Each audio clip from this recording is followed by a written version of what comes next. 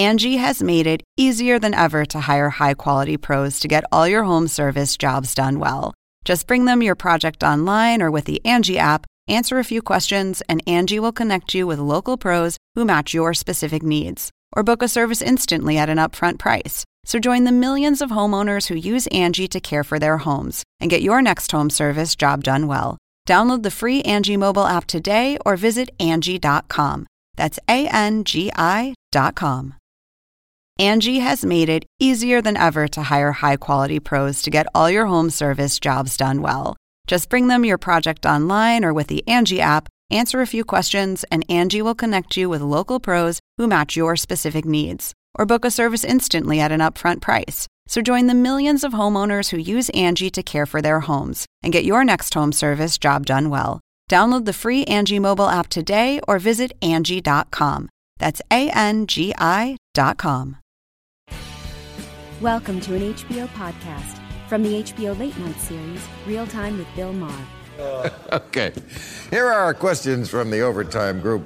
Senator King, why do you and Bernie Sanders continue to remain independents despite caucusing with Democrats? Good question. Because it gives me a chance to work on both sides of issues. I don't think there's necessarily anybody has a monopoly on the truth, and I can work with one side or the other. I work with Republicans on some issues, Democrats on others. But you have to caucus with somebody because that's how you get a committee assignment. Caucusing doesn't mean you sign anything. It's basically who you have lunch with on Tuesdays. Right.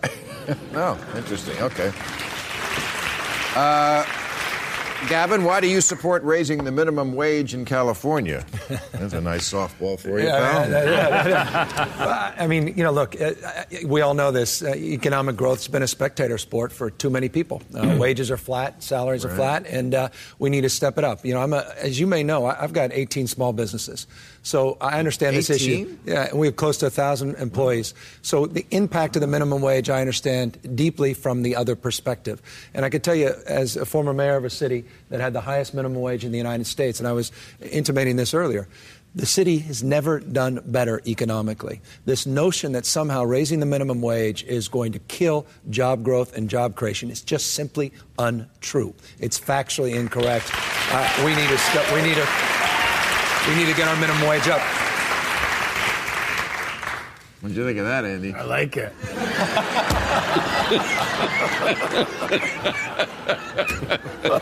Can I chip in on that one? Yes, please chip in. No, I was just going to say, what can I say? I love San Francisco. He's funny. I love San Francisco. No, There what you a go. shock. There you go. Yeah. Yes. Sorry. I can't. No, It's hard. I'm It's sorry. hard. Go ahead. No, Go no, ahead, no. darling. Tell it.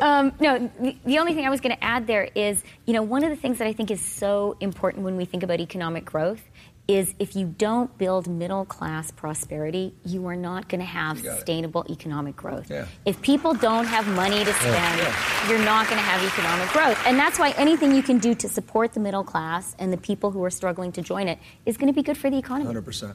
Okay. Ben, do Republicans have an alternative strategy to Obama in Syria? I think that they do. Unfortunately, I'm not sure those strategies are better. I think that the unfortunate thing for the Republicans when it comes to Syria is that their natural inclination is to want to go the boots on the ground route or do something of that nature, but they've also had this tug of war within their consciousness about it because they've never really worked through the lessons of the Bush era when it came to that sort of issue. I think the window is actually past the point where you could achieve what a lot of Republicans wanted to do in terms of getting rid of Assad. Instead, now you're at a point where you are going to have to form a coalition with other Muslim countries and with Russia and target ISIS using along those lines as opposed to what they might have been able to do. But I always hear them say he's weak and he's this and he's that, and then when it comes to time to put up, but what would you actually do differently? Yeah. It's a lot of... This time around, it's because none of them really want to admit the fact that they're going to have to cave to Putin's priorities, which leads to a situation in the Middle East where Russia is viewed as a better patron and more reliable one when it comes to drawing red lines than the Americans. Andy, what can we expect from the new Real Housewives series in the... That is a far more important question for a number of reasons. I left off the beginning. A follow-up question. Andy, what can we expect from the new Real Housewives series in the D.C. suburbs? Yes, Potomac. Real Housewives of Potomac. That's a great idea. You know, the Salahis torpedoed the Real Housewives of D.C., if you remember the party crasher all those years ago. Absolutely. But we've got this great group of women. We weren't looking to do a Housewives again in that area, but we found these women in Potomac who are very Potomac proud, and they're all about etiquette. It reminds me of kind of early days of the Housewives. It's great. Are they housewives of politicians? No, they're not. It's not. It's very apolitical. Oh, yes. What a shame. Why don't you do one? I know, that would be great. That would be great. But you can't. I mean, I'd love to get Michelle Bachmann on a Real Housewives show. I mean, she's kind of perfect. And I bet you'd like to meet her husband. Anyway, No, actually, I bet he'd like to meet me. yes, actually, that's much true. Yes. That's absolutely right. Hey, what do you make of the Charlie Sheen thing? You know, I mean, I'm not going to make any jokes because, I mean, I've had my fun with Charlie. Right. But I also know him a little bit, and, you know, this is serious. This is not time for snarky comments. Right. Well, it was an interesting week because before he came out and said, I have HIV, it felt like the 80s where there was this HIV shame going around and then that it turned out that he was coming out because he had been bribed. You know, he didn't want to disclose the information. He had been blackmailed. I mean, he'd been blackmailed. I'm Right. sorry. But on the Today Show, I found I found it a little irresponsible that he was on with this doctor who was saying that the doctor was guiding him through having unprotected sex with these high-risk individuals. And it just seemed to me like he had an opportunity to kind of say something or do something, and the message was very murky. I left feeling very confused. I obviously wish him great health, but it was upsetting. And then to find out that he claimed, I've told everyone that I've been with that, you know, this is my status. But then all these women came out and said, no, he's never told me. It just got very messy very quickly. But tiger's blood does not prevent it. It doesn't. Is that what... What did you think, by the way? I mean, I'm assuming you've known him for a long time. Well, not like that. Well, no, I know that. I know. I have had dinner with him, so I got checked immediately. No, I think first of all, I think it's interesting that when you think about the heterosexual men who've gotten it, Magic Johnson, right, Charlie Sheen, people who have fucked everybody west of La Brea, right.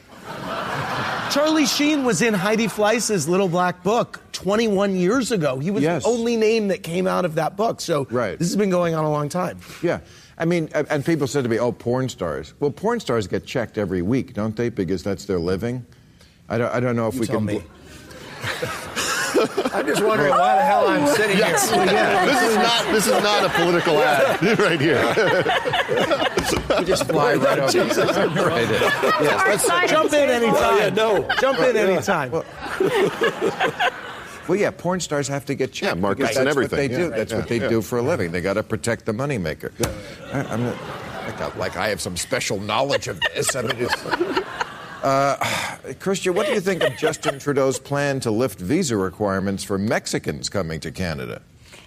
Well, Justin Trudeau is the Prime Minister of Canada. He's the leader of my party. He's my boss. So, of course, I think it's a very good plan.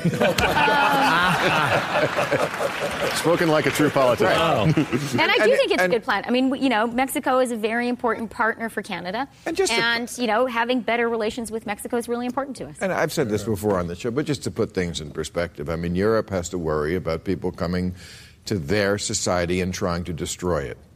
The people who come from Mexico don't want to destroy our society. They want to join it. Right. And they make great food and they enjoy sexy dancing.